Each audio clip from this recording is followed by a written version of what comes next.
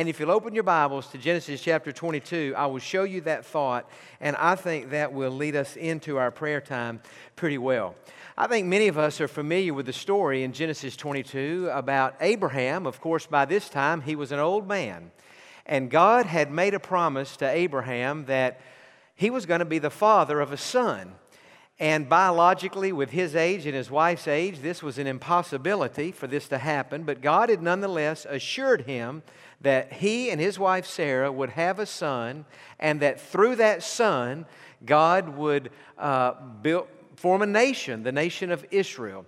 And time went by, years went by. In fact, 25 years went by before this son was born. And of course, the son's name was Isaac. Now, put yourself in Abraham's shoes. Here you are. At the time Isaac was born, you're 100 years old. And now Isaac is a teenager, so you're way on up there now.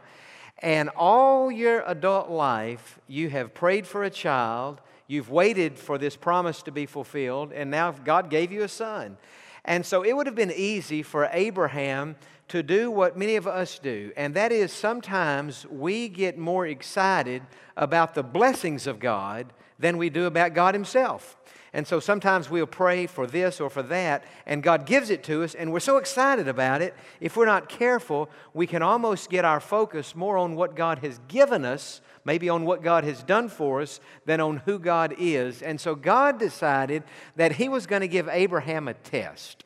And in this test, it was going to be revealed where Abraham's ultimate allegiance really was. Was it on God? Was the highest love of Abraham's heart God? Or was it on the blessings of God? And so the test is recorded in Genesis chapter 22. And let's just look at it tonight, beginning in verse number 1. Now it came to pass after these things that God tested Abraham and said to him, Abraham. And he said, Here I am. Then he said, Take now your son, your only son Isaac, whom you love, and go to the land of Moriah, and offer him there as a burnt offering on one of the mountains of which I shall tell you. Now, that's a strange thing God has said. He said, I want you to take your son and sacrifice him on a particular mountain, just like you would sacrifice an animal. So Abraham rose early in the morning and saddled his donkey and took 2 of his young men with him and Isaac his son. And he split the wood for the burnt offering and arose and went to the place of which God had told him. Then on the 3rd day Abraham lifted his eyes and saw the place afar off. And Abraham said to his young men, Stay here with the donkey. The lad and I will go yonder and worship, and we will come back to you. Now we read in the book of Hebrews that Abraham was expecting, after he had sacrificed Isaac, for God to raise him back to life again, because Abraham knew that God was the giver of life. And so in Abraham's mind, he's going to the altar, he's going to sacrifice his son, and then God is going to bring him back, and both of them, Abraham and Isaac, will come and worship God. Verse 6, So Abraham took the wood of the burnt offering and laid it on Isaac his son, and he took the fire in his hands and a knife, and the 2 of them went together. But Isaac spoke to Abraham his father and said, My father? And he said, Here I am, my son. Then he said, Look, the fire and the wood, but where is the lamb for a burnt offering? And Abraham said, My son, God will provide. Say those 3 words with me. God will provide for himself the lamb for a burnt offering. So the 2 of them went together. Then they came to the place of which God had told him. And Abraham built an altar there and placed the wood in order. And he bound Isaac his son and laid him on the altar upon the wood. And Abraham stretched out his hand and took the knife to slay his son. But the angel of the Lord called to him from heaven and said, Abraham, Abraham. So he said, Here I am. And he said, Do not lay your hand on the lad or do anything to him. Now watch this. For now I know that you fear God, since you have not withheld your son, your only son, from me. Then Abraham lifted his eyes and looked, and there behind him was a ram caught in a thicket by its horns. So Abraham went and took the ram and offered it up for a burnt offering instead of his son. And Abraham called the name of the place, The Lord Will Provide. As it is said to this day, In the mountain of the Lord it shall be provided. Now, when Abraham named that place, The Lord Will Provide, the literal name for that is Jehovah Jireh. And so Abraham has come to this mountain. He's laid his son out to sacrifice. He's taken the knife. He's about to make the sacrifice. God spoke to him and said, don't do it. Now I know that you love me, you fear me, you treasure our relationship even more than this blessing of your son that I've given you. And so now you don't have to sacrifice your son. The whole thing was a test. But Abraham named this place Jehovah-Jireh, and he said, on the mountain of the Lord it shall be provided. Now here's the thought I want to just give you tonight, and then we're going to pray.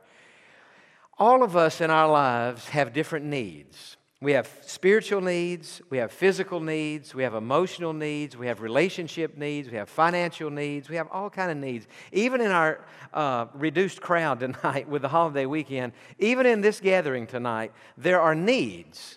And so the thing that I want you to see tonight, and the thing God wants all of us to see tonight, is that we serve a God who not only forgives our sins and saves our souls, but we serve a God who has promised to meet our needs. And His name, one of the names of God, is Jehovah-Jireh. And the thing that Abraham learned in his life was that if he was in the right place, that is, on this particular mountain where God had told him to go, and if he was doing the exact thing that God had told him to do, that God would meet that need and that God would provide for him. Now, the interesting thing is, God provided in a different way than Abraham had expected. Abraham was thinking, I'll sacrifice my son and God will raise him back. God was thinking, once I see you're willing to sacrifice your son, you don't even have to do it. I'll provide a ram. It'll be caught in the brush out there, and you take that ram, and that ram can be sacrificed. And that ram, of course, is a picture of Jesus, because He was sacrificed in our place. But the point I'm making tonight is, Jehovah-Jireh means that if we are in the right place in our lives, doing what God has called us to do, God has promised that He will always provide for our needs. Now again, He may not provide exactly how we think He will. He may not even provide how we wish He would. But the promise is that God will provide. And so what I want us to do tonight is just to take a few minutes, and we'll just kind of let the Spirit lead on this. And I'm going to ask Carrie to come and just play just very quiet background music. And I don't even want you to stand up for this time. I want you just to remain seated. And I want you just to pray about any need that you have in your life right now. Again, it could be in any of those categories that I've mentioned or something altogether different. But you need God to do something for you. I spoke to a lady as I was coming in the worship center tonight. She's been battling a serious medical condition.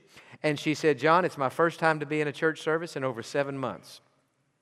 And she said, I came tonight to pray that God would complete His healing in my life. And so she's here, and so certainly when we begin to pray, she's praying about that. You may have a different need. You may choose during this time of prayer to come to this altar right here. In fact, I hope some of you will, because we have a lot of these prayer requests, at least a few of them tonight, have been put out. People have recorded these requests in hopes that someone would pray for them. But I want us to take 10 minutes or so and just pray. Pray that God would provide for you, for your family, that God would provide in our church for what we need to reach this community. God would provide us with wisdom, that God would provide us with all the things we need, the health and strength we need to serve Him, and that God would just meet whatever needs are represented here tonight. So heads bowed and eyes closed. If you want to come pray at the altar, you do that. And in about 10 minutes or so, I'll come and we'll wrap this prayer time up, and we'll shift into our praise time, and we'll thank God in advance for answering these prayers and for meeting our needs.